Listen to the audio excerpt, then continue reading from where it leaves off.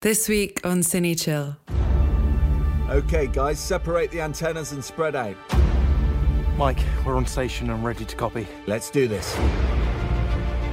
You have no idea. No idea what's going on here. We're getting some serious spikes here, guys. Hold your position, Roy. We're losing the signal. I'll help you if I can. But it's really all on you. But we don't have a choice. We've got to do something. It's the choice you make right now that counts.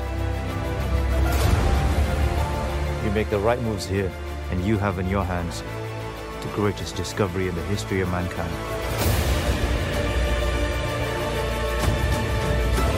Hold on! Hold on! Oh, right! Run, Mike, run!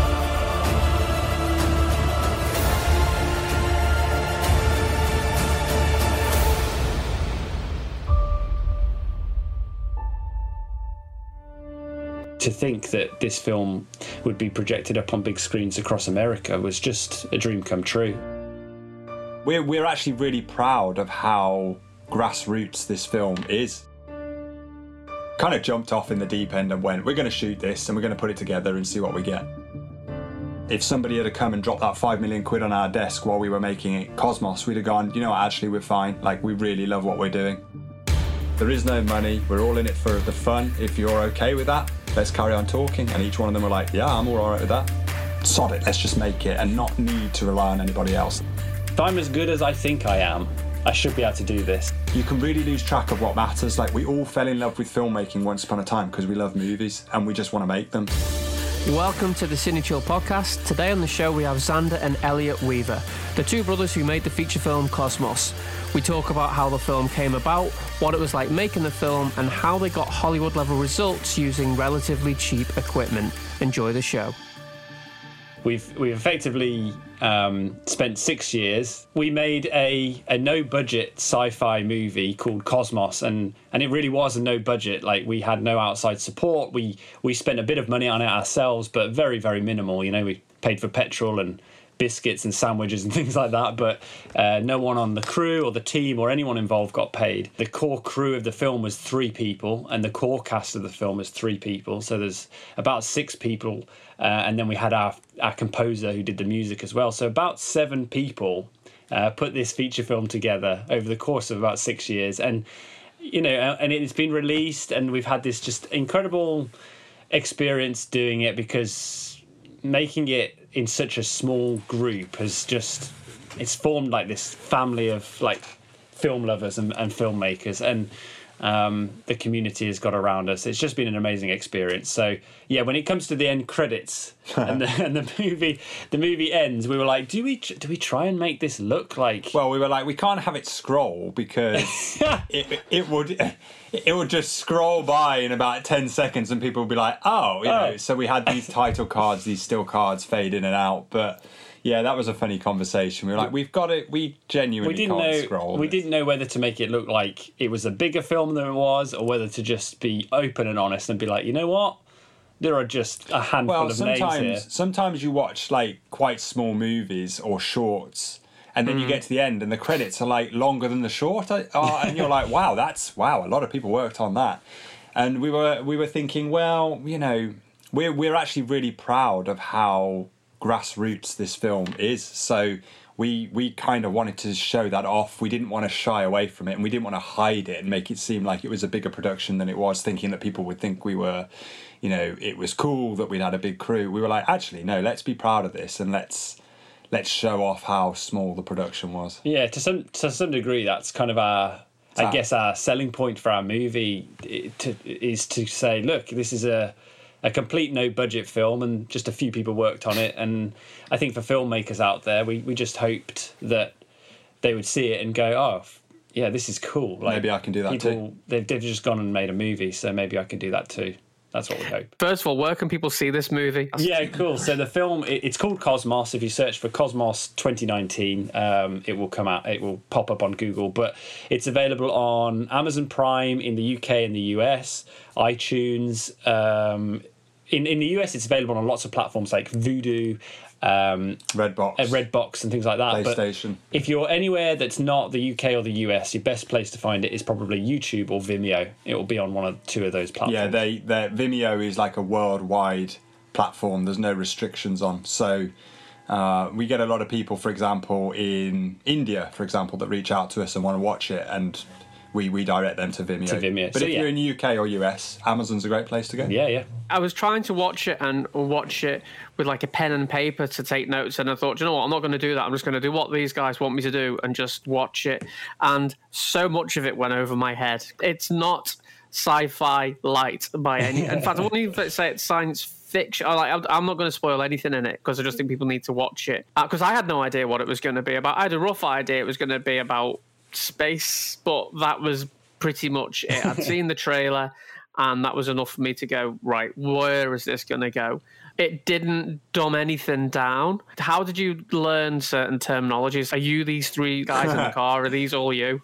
Well, there's a bit of a backstory to that, but the film is about three amateur astronomers who kind of stumble across what they believe to be an alien signal from outer space. And we thought it would just be a really cool concept because we've seen similar kinds of stories from, you know, big government organizations like NASA or SETI in films like Contact. And we were like, what if actually this enormous, potentially earth-shattering discovery was made by three ordinary people, also they believe, you know. So that was the kind of seed idea. But in terms of the particularly like in the amateur astronomy community make major scientific contributions to our understanding of space science. So although people might think, oh, well, they're only amateurs, obviously space is such a vast canvas, if you like, to observe and study. The big government organisations can't do it all themselves. So the amateur community do actually make massive discoveries and contributions about black holes or asteroids or all this sort of thing. So the origin of Cosmos came from, we were making documentaries about the Apollo program.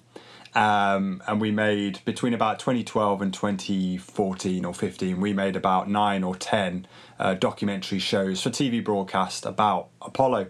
And we were as inspired by the ground engineers and the mission controllers as we were the astronauts. And we actually got to meet a few as well. Oh, wow. And we thought, wouldn't it be great if we were able to put engineers and scientists as the heroes in a movie in a way that they actually are in real life. You know, when you're crossing the Atlantic, or do you remember those good old days when we used to fly across the Atlantic in an aeroplane?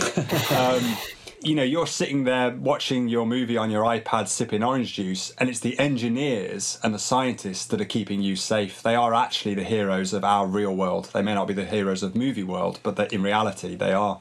So we did a lot of research into what would be sort of the real world protocols and procedures for this kind of discovery, and you know, who would be contacted, how would it be authenticated, and we thought, you know, if these guys were really space scientists by day and amateur astronomers by night, that when they made such a discovery, they would instantly drop into, like, there wouldn't be nerds freaking out, you know, not knowing what to do. They'd actually jump on it in sort of almost like a military style, precision and speed. This is what we trained for. This is what we trained for, exactly. This is what we've been working for. So we spent a lot of time reading online and researching and talking to people and trying to understand what that would be. And actually, when we premiered the film, the first premiere of the film we had in the UK, was last July, and we actually invited one of the space scientists that we'd interviewed for our documentaries. He was a physicist and works on space projects. He brought a colleague along, and after the film we met up with him in the cinema foyer, and he gave us one of our greatest compliments. He said, that is basically how it would happen if it happened. Wow. And he said, like, I absolutely love it. Like, I saw myself in the movie. This is what it's about. And so we felt we'd really grounded it and hit the nail on the head. It's sci-fi light in the sense that it's sort of a romp. It's an adventure movie. We kind of wanted to make almost like an Amblin-esque family-friendly movie. But then also we didn't want to dumb it down into movie isms and sort of broad strokes that make it seem like it's fiction. We wanted to ground it in a way that made it feel believable. It's kind of like how Nolan does his films, where he doesn't apologise for how technical they can be or how... Yes, absolutely, yeah. Which is great. Like, there's nothing worse than when you watch a movie and, you know, it's like, we've got to get into this, and, like, someone's just, like, you hear them, like, tapping away. You're like, right, we're in it. You're like, yeah, hacking in. I mean, there's a few of those things. Like, there's a few movieisms, so, like, we have a giggle at the fact that, again, it's not necessarily a spoiler, but there's one moment in the film where a countdown clock appears on a computer screen, and we have a bit of a laugh about it, because it's kind of like, in reality, who has a ticking clock on their computer? But it's also, we feel it's sort of, we didn't actually discuss it in the movie, but we kind of thought it's funny that these guys love what they do so much. They've engineered their own programs, and it's part of their love for what they do, and it's part of the movie aesthetics. So it is this hybrid. It's kind of, it takes itself seriously, but then it's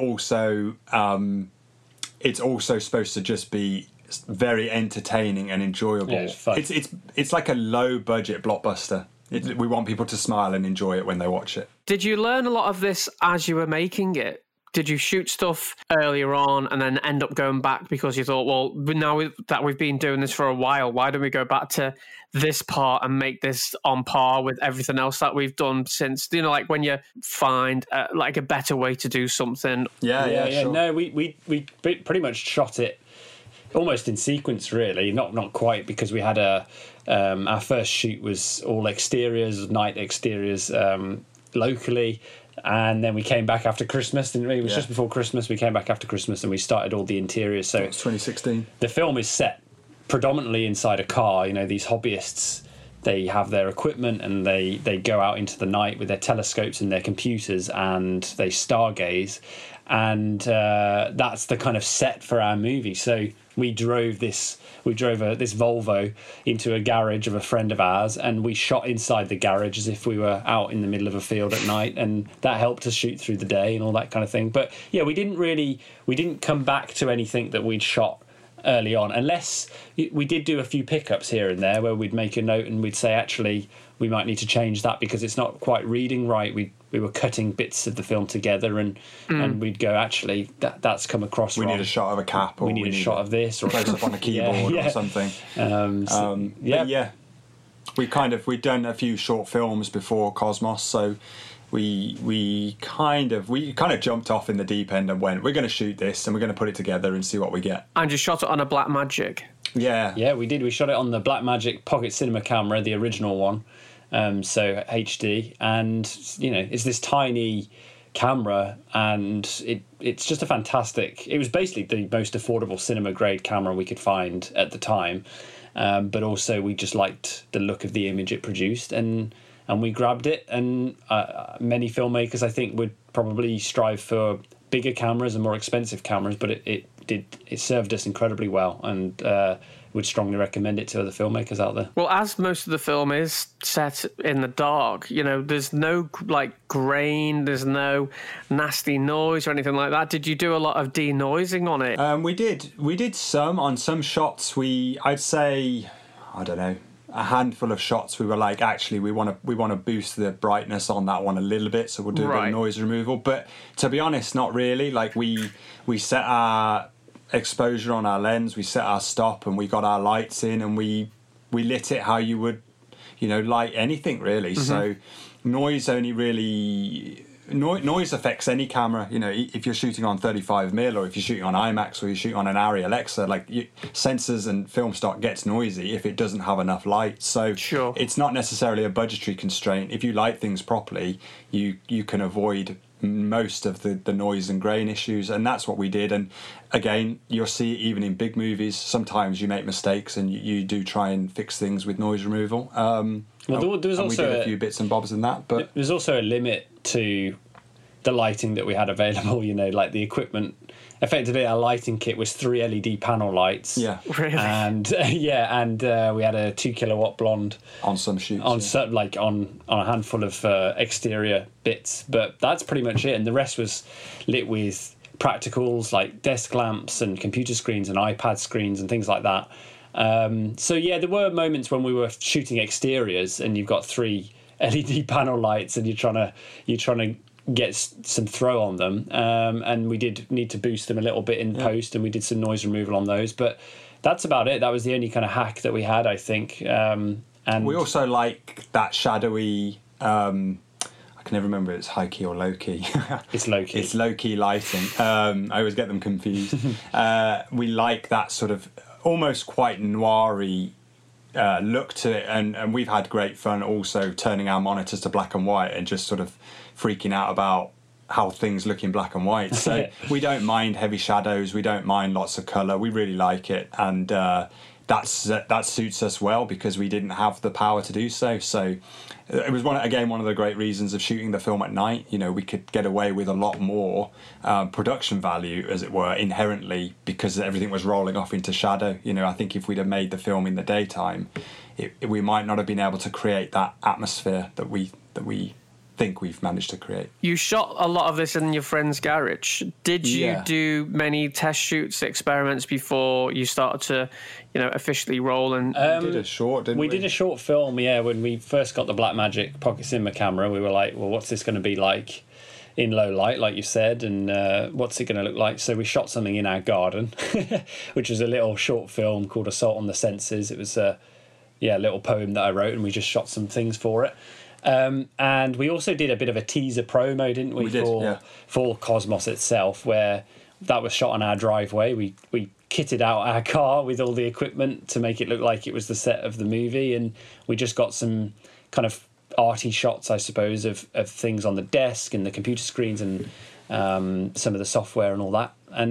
But that was about it, really. We didn't do any kind of full blown camera tests with the actors or anything like that. We jumped straight in and we rode the wave. You literally jumped in at the deep end. Yeah. I mean, we're quite lucky because we've spent, we spent about 10 years, well, maybe not 10 years. We spent maybe about 5 years being freelance cameramen, sort of in industry. So we're quite sort of familiar with cameras, and we've done a lot. We've been lucky to do a lot of actually sort of on-set work where we've done our own projects, but we've also worked for other people and had experience with cameras. So, you kind of start to get a vibe for what a camera can and can't do, or what it likes and doesn't like. And again, I think maybe I'm wrong here, because who am I to say? But I actually think pretty much all cameras behave in a similar way. So again, I think if you are shooting on a Canon DSLR, or if you're shooting on a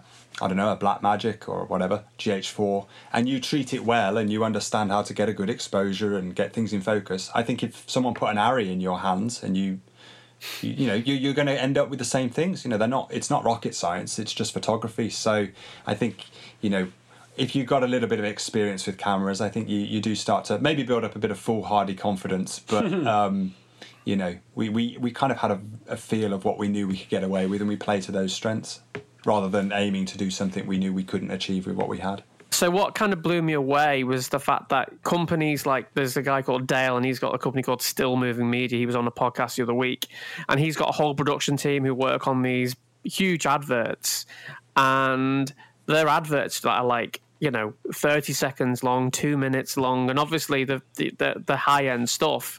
Mm-hmm. But that's still, take away the budget side of things. What you guys are doing, you're making a feature film which is like 1,000 adverts.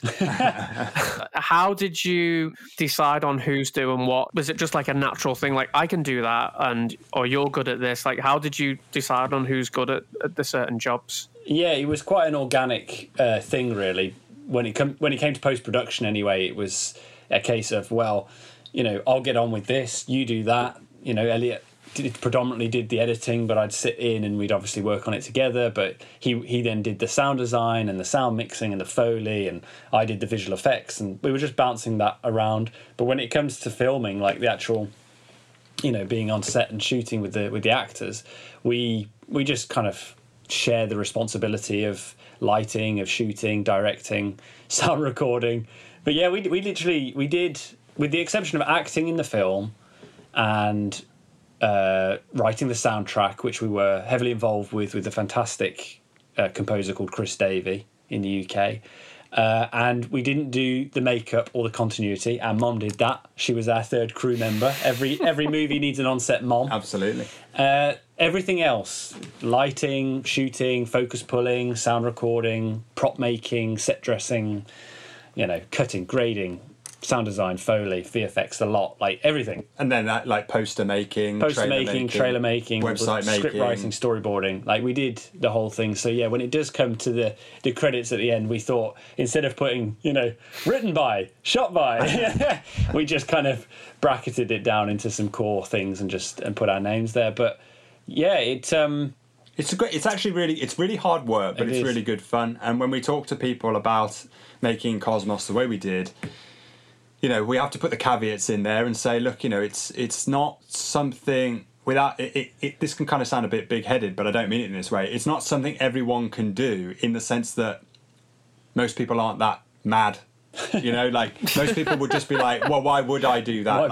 Why bother? So, of course, people can go away for 6 years and handcraft a film, hand make a film themselves. But why would you? I guess is what some people would ask. But it's just something we kind of wanted to do. We had tried to set up a project before Cosmos, a bigger project that needed more financial support, and we had a great team and we had a great script and we had people going, this is great, but you guys, you're great blokes, but you've not done this before. And we were going, yeah, well, that's very reasonable. If I was asking for, at the time we wanted, for the film we were trying to get together, it was £5 million. Right. Which ballooned because of the people we were able to get attached to the project. We got these people attached and these people, and we were going, this is incredible, but actually they came with price tags. So the film snowballed a little bit, and we were going, if I had £5 million, I don't think I'd give it to me either. So I hope you didn't say that in a meeting. No, we didn't. But you've got to be realistic. You've got to be reasonable. Yeah, you do, and it doesn't matter who you've got attached. I mean, you were 21 and I was 19. I mean, we had at the time we had Double Negative Visual Effects, who at the time they'd just won the Oscar for Inception. Wow. They were attached, and we went down for a meeting with them, and they were like, look, we love this script, we really like you guys, we don't really normally do this, but if you can get the money, we're in. Oh, really? And we were like, oh, blimey, but their fee, obviously, because they were world-class visual effects, they still are, they were like, we don't cut corners, we don't, we're not going to do deals here, this is what we cost, and da-di-da, and we thought, they're fantastic, we've now got this incredible element.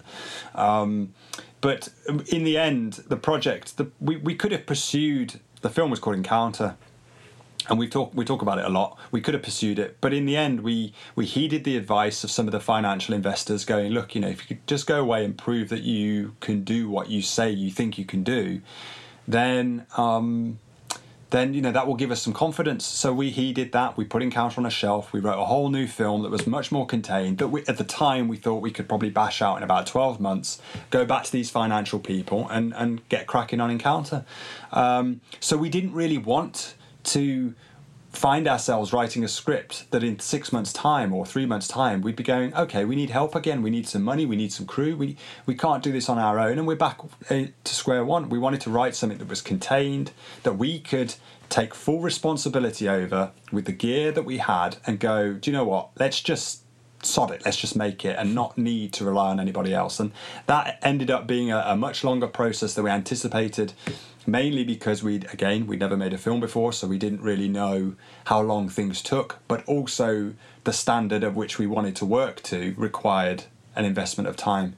But we often say to people, which is why we do encourage it, we were making the film, we found a family of actors that we loved working with, we're still best friends now, and we would never have traded.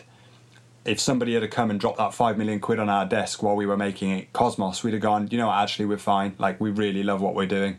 It's crazy, but I would encourage filmmakers to do it if they think it's something they can benefit from. And whatever scale that is, it doesn't need to be a feature film, but with shorts, people find themselves stuck in kind of development, looking for funding, and if you can get your hands on, I mean, most filmmakers these days have the kit, and I'd argue that most filmmakers have kit that's far better than the equipment, or let's say far more expensive than the equipment that we used for Cosmos. And it's this amazing moment in time for creatives and filmmakers, and you just think, actually, let's mobilize that technology, let's use it, let's make movies and tell stories. And I'd strongly recommend people who are maybe looking and frustrated and feel like they're banging their head against a brick wall to actually just go, you know what, if I'm like, this is my challenge, if I'm as good as I think I am, I should be able to do this. I should be able to grab a camera, get some lights and some actors, tell a story without all of the kind of additionals that come with a bigger budgeted movie. And that's the challenge, Do you want to take up the indie guerrilla filmmaker challenge? And that's what we literally said to ourselves, wasn't it? We were like, can we set a movie in a car, 70% of it in a car with 3 guys talking to each other, and make people watch it?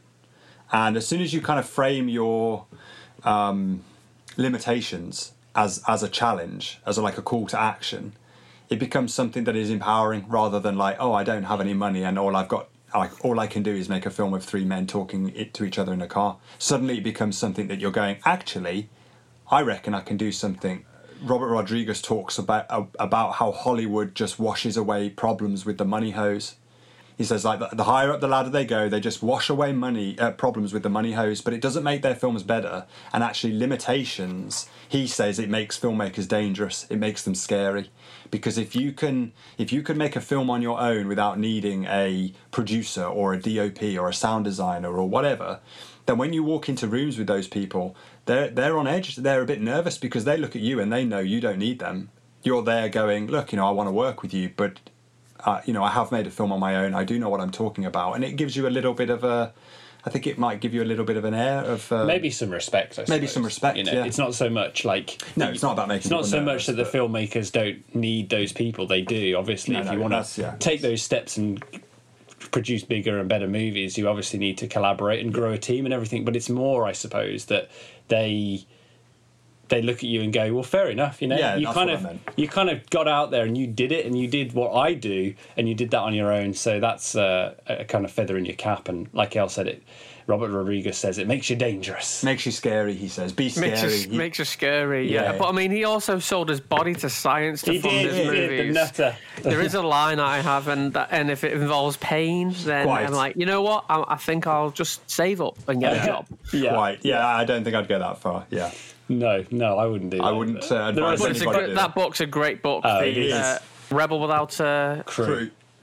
Yeah. It was one of our Bibles while making the film. We were like, if Rodriguez can do it and make mariachi, then let's do it too. How important do you think it is, or how beneficial do you think it is that you've got like a team, like it's you and your brothers, you've got that person who's got your back? Where I think it's very difficult if you want to do this on your own. Like, this is kind of where I've like fell back a little bit when I've tried to make projects, because I've always felt like I need someone else there, not to motivate me, but just it makes it more real. Like, if you feel like if you're doing something, you're accountable to that person, and that person feels accountable to you as well. Do you think it's easier to have that partnership than it would be to do this like solely on your own? I think definitely. Yeah. I think we even experienced that on the movie as a duo, as it were, because when we were there and we had all the actors there, we had the 3 actors and our mom was there, the shoot would move forwards, we would have momentum and determination and all this stuff, and like, come on, we can do it, we'll get this finished. And then we would go out and we would go and shoot kind of little cutaways in the forest on our own. It would just be shots. Elliot and myself. And the motivation was just not there. We felt like we were on our own. What are we doing out in the middle of the forest? The energy was really low as well. Yeah, we were kind of tired, and we didn't have to put on that facade of leading with the banner, Yeah. So I think in terms of motivation, it's really important. But like you said, answering to other people, having somebody to bounce ideas off, and making it feel real, like it's not just you, I think is hugely, hugely valuable. And we do consider ourselves very lucky to have similar sensibilities in films and want to make the same movies and have that partnership. And like you, Simon, we know other filmmakers as well who work on their own, but they do sort of try their best to partner up with other writers or other directors and have that little community feel. Yeah. And I think that is important. Definitely. My friend's making quite a few bits. He's just had something put out on BFI's. Oh, sweet. He made a short film for them. They commissioned him what can you do while you're in lockdown? Oh, wow. He likes working on his own. We've done some bits together. I edited Early Days, which is a show he directed and made. But we are on completely different ends of the spectrum with what movies we like, what our influences are. And I do think that is important that you're kind of on the same page. Yeah, it's one of those things that you do need. And again, we actually experienced this with some of our mates, and we'll be talking and we might be either sort of helping suggest ideas for their thing, and they're just kind of look at you like, yeah, and you think, oh, that's not their vibe. I've suggested something and they don't really like it. But I think if you can find people who are, your own tribe, if you like, then I think you can really start to get momentum with inspiring one another. And that's something I experience also, particularly because we both live and breathe films, right? Mm-hmm. But Xander has a bit more of a life than I do. So he'll go and play board games, and he'll go and socialise with his mates, and he'll have time off of films, and I'll be sitting there going I really want to, I'm on my own. I think I'll write a short or something. And then I just sort of sit at the keyboard and I don't really know what to do. So I find myself, when I'm isolated, I really struggle to get any momentum on anything. So I can relate to that, and I do think it's important to have a writing partner or a filmmaking partner of some kind. I love how your example of me having a life was going and playing board games. I know, playing board games. Well, of all the things. The board game renaissance is real. It's real, man. I love a good board game. I mean, they're great. Good for socialising. Good for creative thinking and all sorts. So, I'd definitely promote that. But yeah, having that partnership. But this is the joy of movies, right? There's such a variety of people out there, different tastes, different styles, different stories to tell. But when you get that person that you can vibe with and you click and you think, how about that? And they're like, yeah, I love it. And how about that? You can find them as well, because we found them in the actors and we found them in our composer. We were looking for people who would understand what we were aiming for. Cut! I hope you're enjoying this podcast. I'd really appreciate it if you can share this episode and subscribe. On each episode, filmmakers talk about their process and their journey. On the next episode, I'll be joined by commercial cinematographer Ian Murray, who has worked with brands such as Amazon, Guinness, Dove, IKEA, McDonald's, and many more. I had these figures in my career, these kind of male and female figures that saw something in me before I saw it in myself. So that's what we've got coming up on the next episode, but right now, let's get back to this week's guests. And action! We started shooting Cosmos before Stranger Things had been released. So we were sort of pitching something that was a little bit... it was more unfamiliar than it is now. Now, if you went... We get people go like, were you inspired by Stranger Things? And we kind of go like, no, we were inspired by the things that inspired Stranger Things. And, you got a lot of sort of younger kids, sort of 11 or 12 or 13, and they don't know of the Amblin era. It's all new to them. But yeah, we were pitching something to these actors going, I know this might seem a little out of place right now, but we want to make something like that. And some of the actors we talked to were like, well, I don't know whether that's my kind of thing. And the guys we circled in on, that it really was something they wanted to do. How did you find those actors? The chemistry was really believable, which is something that's very difficult, I think, to get. They were all found in different ways, really. We went down the more traditional routes, I suppose, and we tried casting websites and casting calls and all that kind of thing. But in the end, they were people that we cross paths with, so we get asked this fairly often, and the advice that we give to people who are trying to cast their films is always keep your eye out, because you'll find that your life does kind of intertwine and cross paths with other creatives and other actors. And Tom, who plays Mike in the film, he was on a job that we were working on, and we just so happened to kind of... He wasn't acting, no, but he was actually running a course for young people, trying to boost their confidence, and he was kind of running theatre drills with them and trying to teach them how to, have more confidence in their posture and all this stuff. And we were like, he's got to be an actor, right? He's running around like a chicken in front of these kids. Only an actor can do that. How's that gut? We talked to him, and he's really interested. He's an actor, obviously, and Arjun is someone that our dad dad worked with many years ago, actually a cameraman, but he has done acting over the years, and our dad recommended him. And Josh, who plays Harry, we were looking for actors online, and we came across Josh's Twitter, and he was in a play, but he'd had an injury, so instead of being in it, he had to, sit on the sidelines, but he wanted to be involved. So he was blogging about it and video blogging and showing people what was going on. And we thought, well, if this guy is that passionate about acting that he wants to still be involved, even though that he's sidelined, he might be worth talking to. And again, we spoke to him, and he was just perfect. So it's very much a case of keeping your eyes open for the opportunity and just talking to people. And we were up front with them straight away. We were like, look, this is a no-budget movie. Everyone's involved because they want to be involved.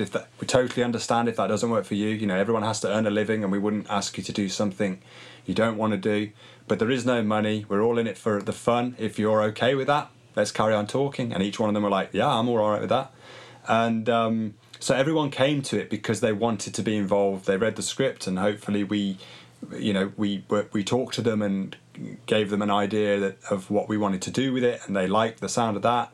And they did. They became mates themselves, hanging out. There was a lot of hanging out while making the movie, because when in between shots there wasn't a crew running around making the new setup run quickly and smoothly. It was just Xander and I moving shots, gear, and the guys would stand and talk. So that friendship and actually blossomed through the film, and we somewhat filmed it in sequence. So a lot of those early exterior scenes where they're a bit cold with one another, those were the earlier scenes, and actually the finale of the movie where they're bonded, that was the final night shoot of the movie. So there was a genuine sort of growth of friendship through the film, and we did that intentionally because we wanted them to grow closer to one another, and we've been hanging out ever since. We wrapped in 2016, and we've been to Tom's wedding, and we hang out with Josh, and we've been and seen him in plays, and we have formed a genuine friendship. We were going climbing with Arjun weekly before the lockdown. Yeah. So that hopefully all we had to do was try and capture that friendship, and they are also very, as you see them in the film, they're very genuine guys. They're very warm, loving. They're not selfish. There was not a single argument or bickering between them during the shoot. We spent 55 days shooting together. Some of those were very kind of long, cold night shoots, and they were just awesome guys. So what you see in the film is who they are. And that's the thing, if you're not paying people on a film, I think you have to work twice as hard to make it a good experience for them. Because you don't want them ever to say, well, I'm not getting paid. The money should never be why people are doing this. And Absolutely. Like you guys, while you were making this, if that other project came alive, you'd be like, no, you know what, we're good. We're going to continue making this. Absolutely. With things like the visual effects and the sound design, they're not the easiest skills to learn. But I watched it on my big TV with the surround sound. I was like, holy shit, this sound is incredible. It sounds so well mixed. You've got all these different sounds, all these different ambiances, and the car feels huge. Does that make sense? Well, I mean, when I watched it, I wasn't thinking about, oh, that must have been hell to be shooting in a car. But after I thought, how the hell did they manage to make that so interesting? You had all these different displays and all these different screens. And it reminded me a little bit of Alien, the way it had that analog radar type feel to it. Yeah. What was that like, learning the visual effects and the sound design? And what was the most tricky to learn? Interestingly, like one of our touchstones was like submarine movies. So we were like, one of the early thoughts about the film was we might go, well, people might go, oh, well, I don't want to watch a film about 3 people in a car for 2 hours, but they'll happily sit and watch people in a submarine for 2 hours, because that's really cool. So we thought if we can make it like visually and audibly like that submarine environment where everyone's got headphones and there's beads of sweat and everything's reflecting off glasses, it might be quite interesting. And you mentioned ambiances, so hopefully it's something that people won't notice, but it is in there, and hopefully it will have an effect on them. Each one of the compartments where the guys sit, so like Roy sits in the back and Harry sits in the front, each one of those has like an individual audio signature that relates to their sort of computer setup. So Harry in the front has got more of a sort of Mac laptop hum. Roy in the back, he's got sort of like a processor under his desk that's crunching away. And they've all got different lighting feels as well. So Roy in the back is very red because he's close to the brake lights, and he's got this little red desk light that helps him keep his night vision or whatever, you know. And Harry's got his little angle poise. And we wanted it to have visual and audio continuity so that you could cut around. Identity, yeah. You could cut around quickly, and the geography would be sort of not obvious, but people would know where they were in the car at any particular point when you cut around, and keep the shots interesting. And one of the advantages of shooting on such a small camera was that we were able to get the camera inside the car as if the audience were in the car with the guys. And had we had a bigger camera, let's say like an Arri, even maybe something like a Red Epic, something bigger, we would have to have done a lot more shooting through the windows and like observing from afar rather than getting the camera in the car and being with them. And I think that helps a lot in keeping the film engaging, hopefully, and bring the audience in. But yeah, for sound design, that was just a case of me sound design was 18 months solid for me, 5 days a week. To do all the dialogue, editing and polishing, to lay in all the Foley, the foot Foley, the cloth Foley, the breath pass, the ambiences, the bird tweeting, the computer touch typing, anything that's not dialogue was replaced. And I did that single-handedly, and I did it layer by layer. I did chair leather creaks and everything, and I did turn into like a little sort of goblin basically in that period. Right. I went a bit crazy, and we live on a main road, so we were like, well, let's record all the Foley effects, and we set up a little sound booth in one of our upstairs bedrooms, built it out of bed sheets and sort of bath towels. And the first night I got up there, I was like, well, I can hear the road. I can hear cars, so I had to record between the hours of midnight and 4 a.m. Because, yeah, and I did that for about 3 months nightly.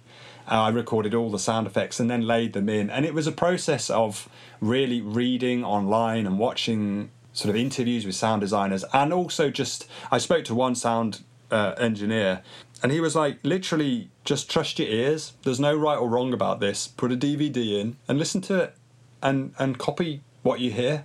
And that's kind of what I did. I taught myself 5.1 mixing with some help of that engineer.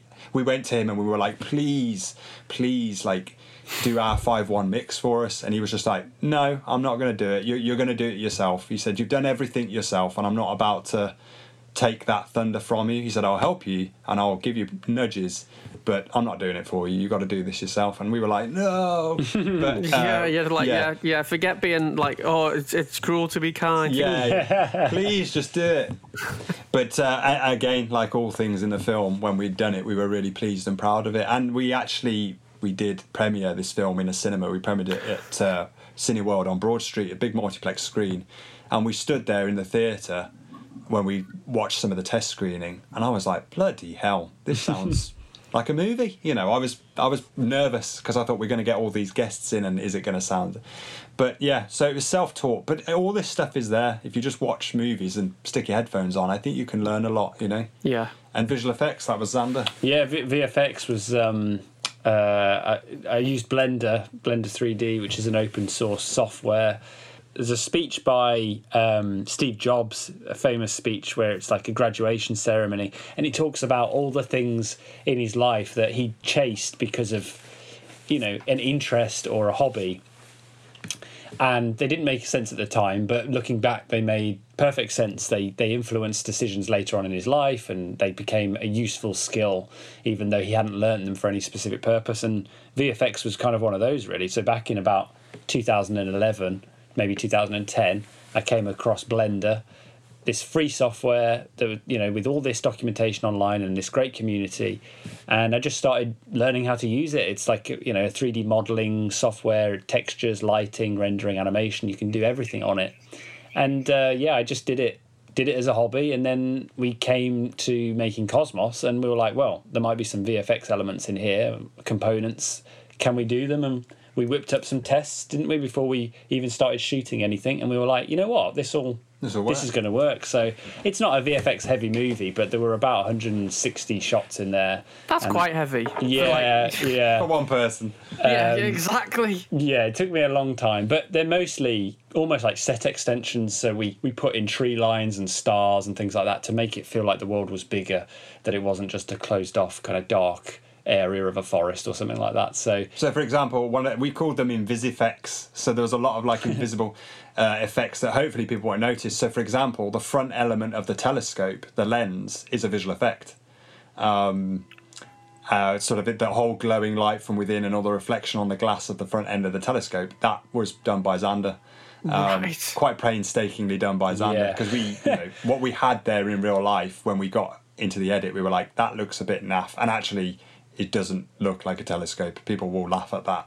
So Xander was like, okay, I will see what I can do. I guess I have to learn how to do this then. So yeah, it was very much like that, but that was the whole production really. How did you learn how to do that? Like, was it a lot of YouTube is a lot of translating German, not German, a lot of because a lot of Russian VFX artists put their stuff out on YouTube. Yeah. I only know this because I think I told you guys I had to make a bloody car fly for a client. Oh yeah, I remember that. And it was like, I think about 5-second shot, and they were blown away by it, but never ever again am I going to say I can do something before I know I can do it. Yeah, it's tough.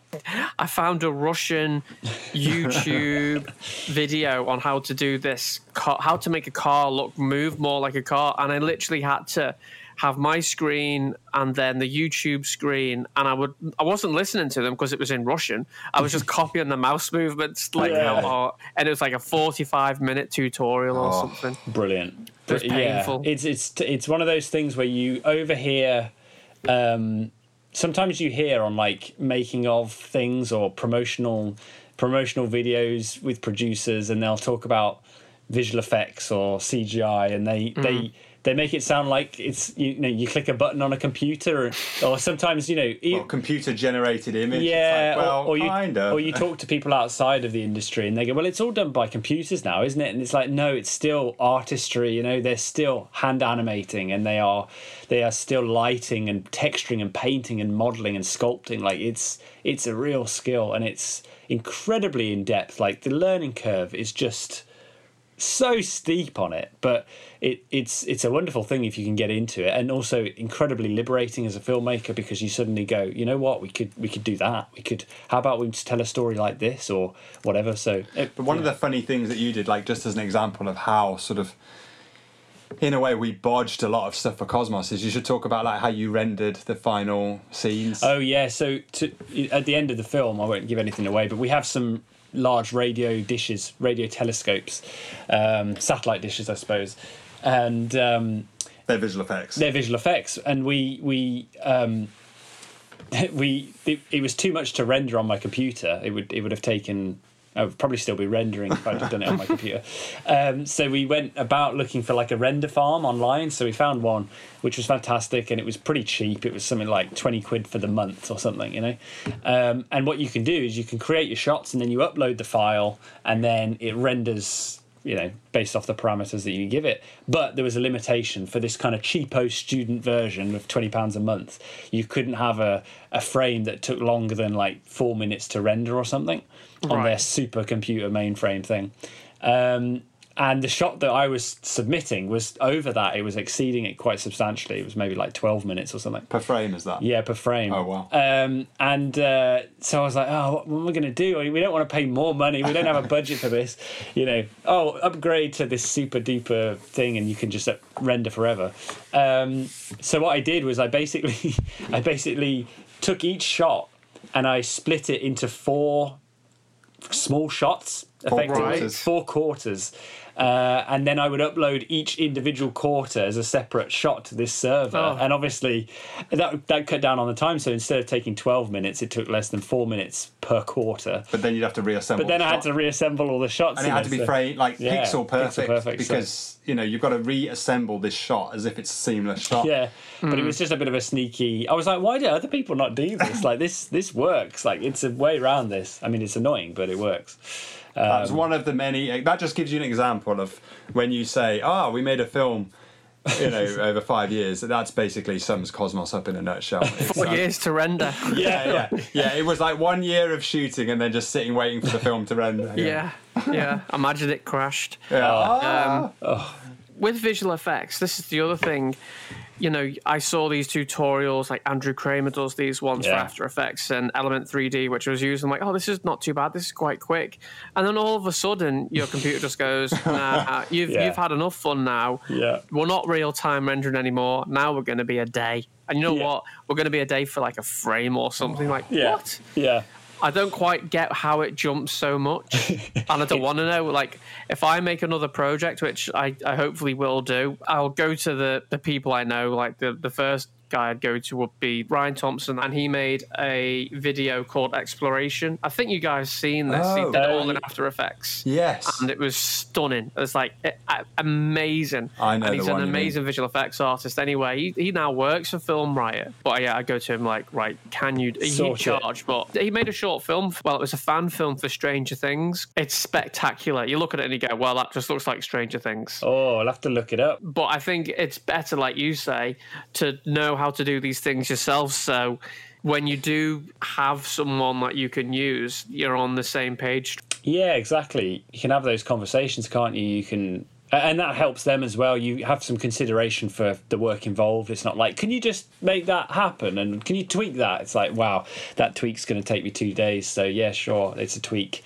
Yeah, I think it's really valuable and something that I'm very grateful for having made Cosmos the way we did. I'm excited for future collaborations with people where we can be like, look, I know what you're going through here. I know how hard it is to get that microphone in there, or I know how hard it is to, how long it's going to take for you to change this VFX.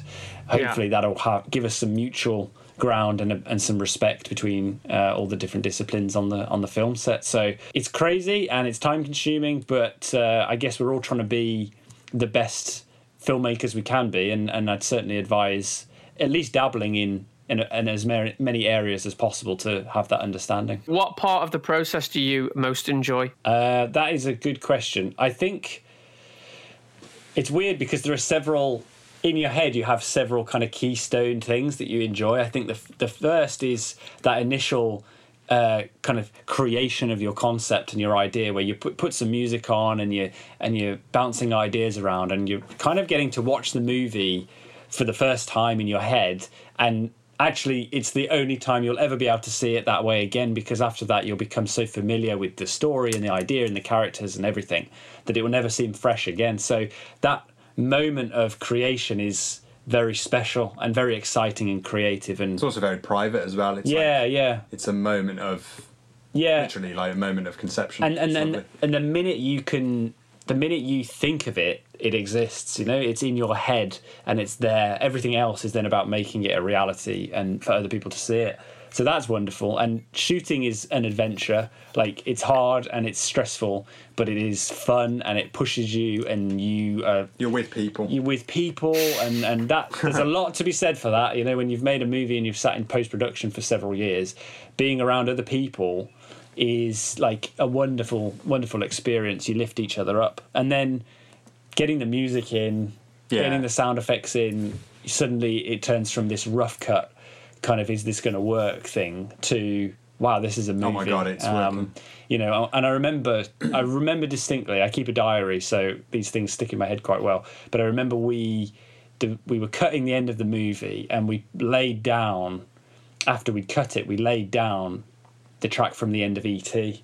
Yeah. And we just would we freaked out. We were like, this is a film, Al. We've made a movie. It looked and felt like a movie to us. And obviously then when we brought in Chris Davey and we wrote the music with him, it was just this glorious moment. It's getting its own identity. The scenes are being driven and guided, and it's, but and then showing it, it's just all of it's good. We love the whole thing. Yeah, we also had a very sort of private moment where we invited the three main actors round to our house, and we showed them the film for the first time, and they had waited about 2.5 years, no, about 2 years. It was August 2018 and we wrapped in August 2016. And they'd been very patient. They never once bugged us and said, look, what's going on? And they came around to our house and they'd kind of forgotten the movie in a way. It had been 2 years ago to them. We'd lived it every single day. But we projected it. We got a little projector. And when it finished, they didn't know what to do, and we all like huddled, and we all like formed a huddle, and we literally jumped up and down on the spot, like laughing hysterically, because for them and for us, we'd done it. This stupid idea, this crazy idea of let's make a film as mates, and it had come together and we'd achieved it, and there was this moment of release and moment of relief, and it was just very, very magical, and I'll never forget that moment. And I think if I had to keep one memory of all of Cosmos, that moment of like standing arm in arm with it's very maybe quite cheesy, but we actually say the film, we've lived the story of the film. So it has ended, it's concluded with us taking the film to Hollywood and having a premiere in LA and having a short theatrical run in the US, and it's on VOD, and we all went and like looked at our name, literally the name of the film on that classic cinema like letterboard, Cosmos. And we as a group of friends have ended like arm in arm looking up at the light in the sky, like looking at each other smiling, going, we've done it. Can you believe I never thought I'd see this happen? And it only dawned on us after making the movie that we had been on our own similar sort of Cosmos adventure. And that's why when we say to people, we encourage people to do it, it's kind of, again, it sounds maybe a bit trite and a bit corny, but the adventure and the journey of filmmaking and who you become along the way is actually what matters. So you do make a film and you put it out there and people enjoy it, or some people hate it. We read comments, some people hate Cosmos, and that's cool, like that's film.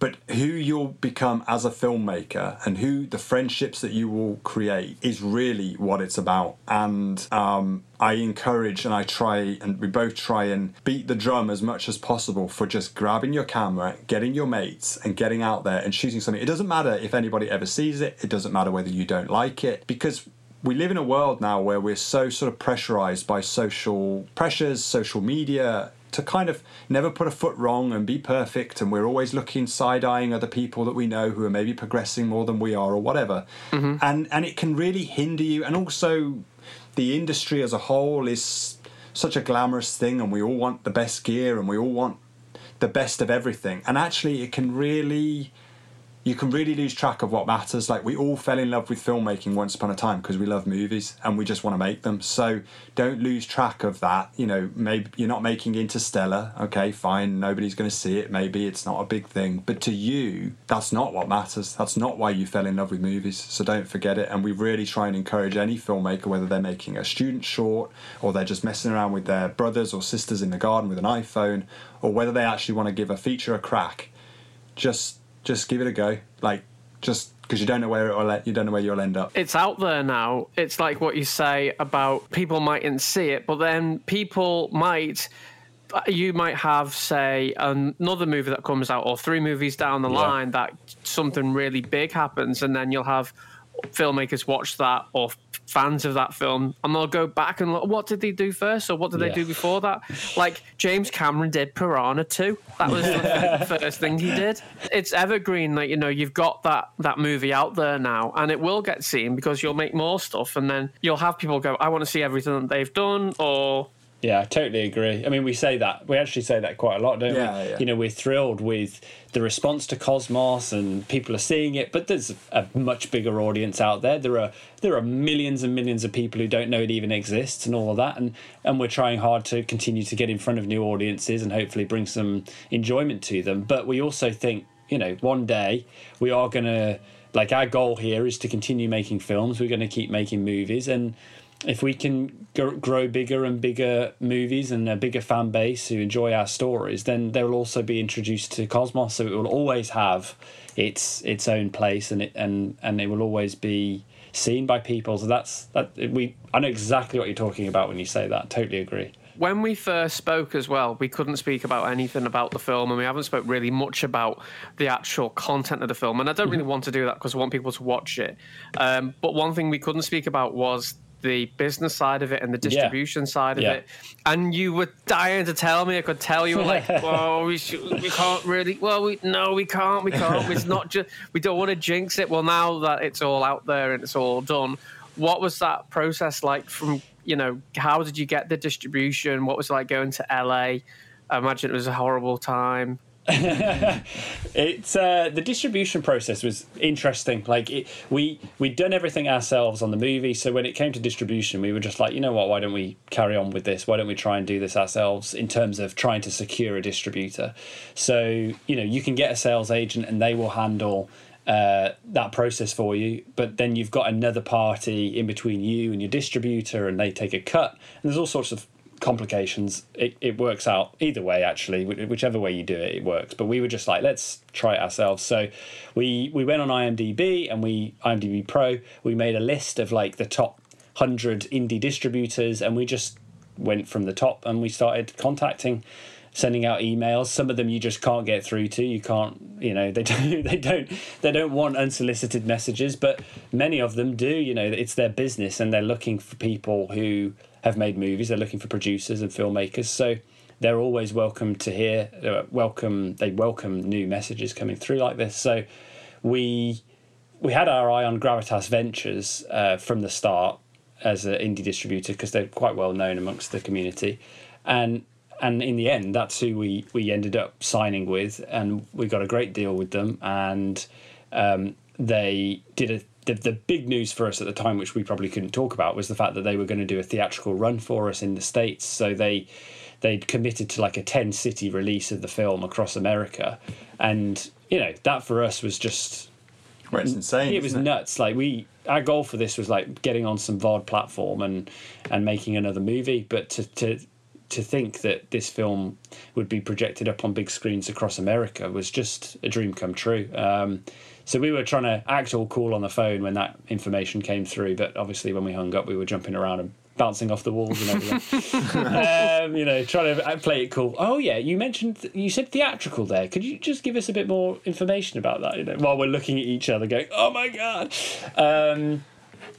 And yeah, it got same day release worldwide on VOD platforms as well, and just a great outcome for the film, really. The business side of it was like, we did a lot of negotiation with them. We had one thing that we try and say to people is, if they can do is, which worked for us, was we got 2 competing distributors sort of vying for the film, and that suddenly gave us like some bargaining chips. It started, we had one distributor interested, and then as we tried to negotiate with them, their stance was, well, no, because why would we shift from what's favourable from us? You've got no other offers. But as soon as we got another competing party in the mix, we could play them off against one another and basically make them fight for who wanted it the most, and the only people that benefited from that really was us. They chased each other in the terms, made the terms more favourable for us.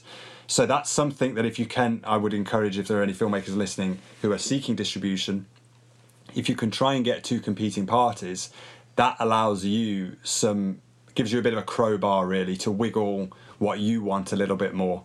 And that's what we were able to do with Cosmos. We spent about maybe a month and a half in negotiations with the companies, and just worked with them. And then once we signed with someone, the process was mastering the film up, getting it delivered in like a DCP, and getting all the masters uploaded to their server, and providing all the artwork and all that sort of thing, really. And that was an interesting process as well. Yeah, and to be completely open and honest, like the process of distribution isn't all rosy. It's not like a perfect thing. I don't want people to look and go like, "Oh, I wish I had an experience like these guys," because there are challenges.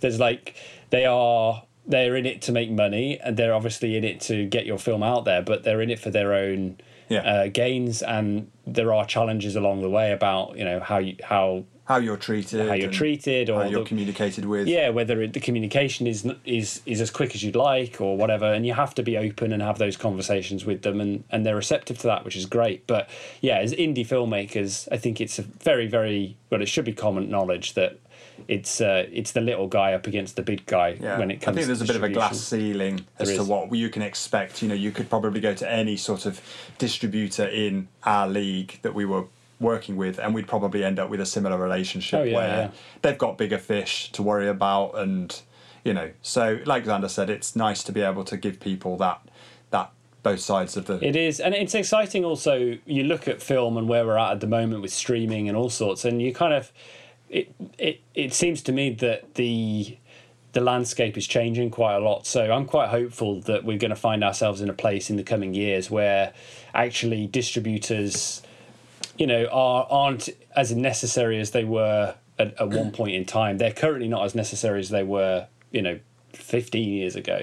And maybe in 10 years' time, filmmakers and producers will be able to just get their content straight to an audience independently. That's not to say, obviously, that distributors don't bring great value to your movie. You know, they have a huge contact book. They go to markets, they get you publicity, and it is incredibly valuable. But it would also be nice for filmmakers to have that option if they wanted to take it, to actually just go direct to their audience.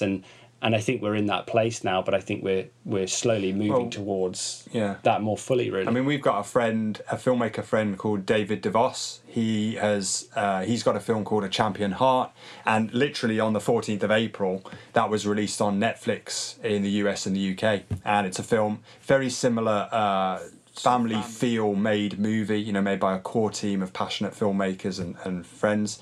And, you know, it's just a shining example, again, to any filmmakers out there, that, you know, platforms like Netflix pick up indie movies. He's made this movie. It's been a long journey for him. He's had ups and downs in distribution as well, but he has, in the last month, received this incredible news, and we've been talking to him. He's a great guy, a good friend, and he just says, like, I feel like I've reached the top of my Everest, like I couldn't hope for anything more, you know, and it's great news. But the relevance there, I guess, is that he didn't actually have a distributor. I think he has a sales agent. He has a sales agent, so he went a different route. I think he wanted to get with Gravitas Ventures. It didn't quite work out for him, but he ended up partnering with someone else. So he's ended up on Netflix. He's on Netflix. Like, there's all sorts of different routes here for filmmakers, and actually, you know, you can't weigh up and know what the right path is. You have to just feel what's right at the time and go with it. And I think, again, that's a good tip for people. You can get lost in like analysis paralysis, where you don't know what route to take. So just take the route that you think's right for you and your movie, and it should turn out well. It's worked for us and it's worked for Dave. So yeah, it's worked for other people. Yeah. So. Xander and Elliot, thank you so much for coming on this week's show. Just remind anyone who wants to see the film where they can see it. Cool. The film is called Cosmos. It's available on Amazon Prime in the US and in the UK. It's also available worldwide on Vimeo and other platforms as well. If people go to cosmosmovieofficial.com, they can find out all the information they need about where they can check it out, and they can catch us on social media as well. So, it's been an absolute pleasure to catch up with you again. And that's it for this episode. And as always, a big thank you to Xander and Elliot for taking the time to chat with us. You can find out more information about Cosmos and all our guests by going over to our website, cinechill.com, where you can find the episode page for this podcast and where to connect with Xander and Elliot and watch their film. If you did like this episode, go to iTunes, leave a review and subscribe. It takes seconds and it will really help us. But until next time, thanks for listening.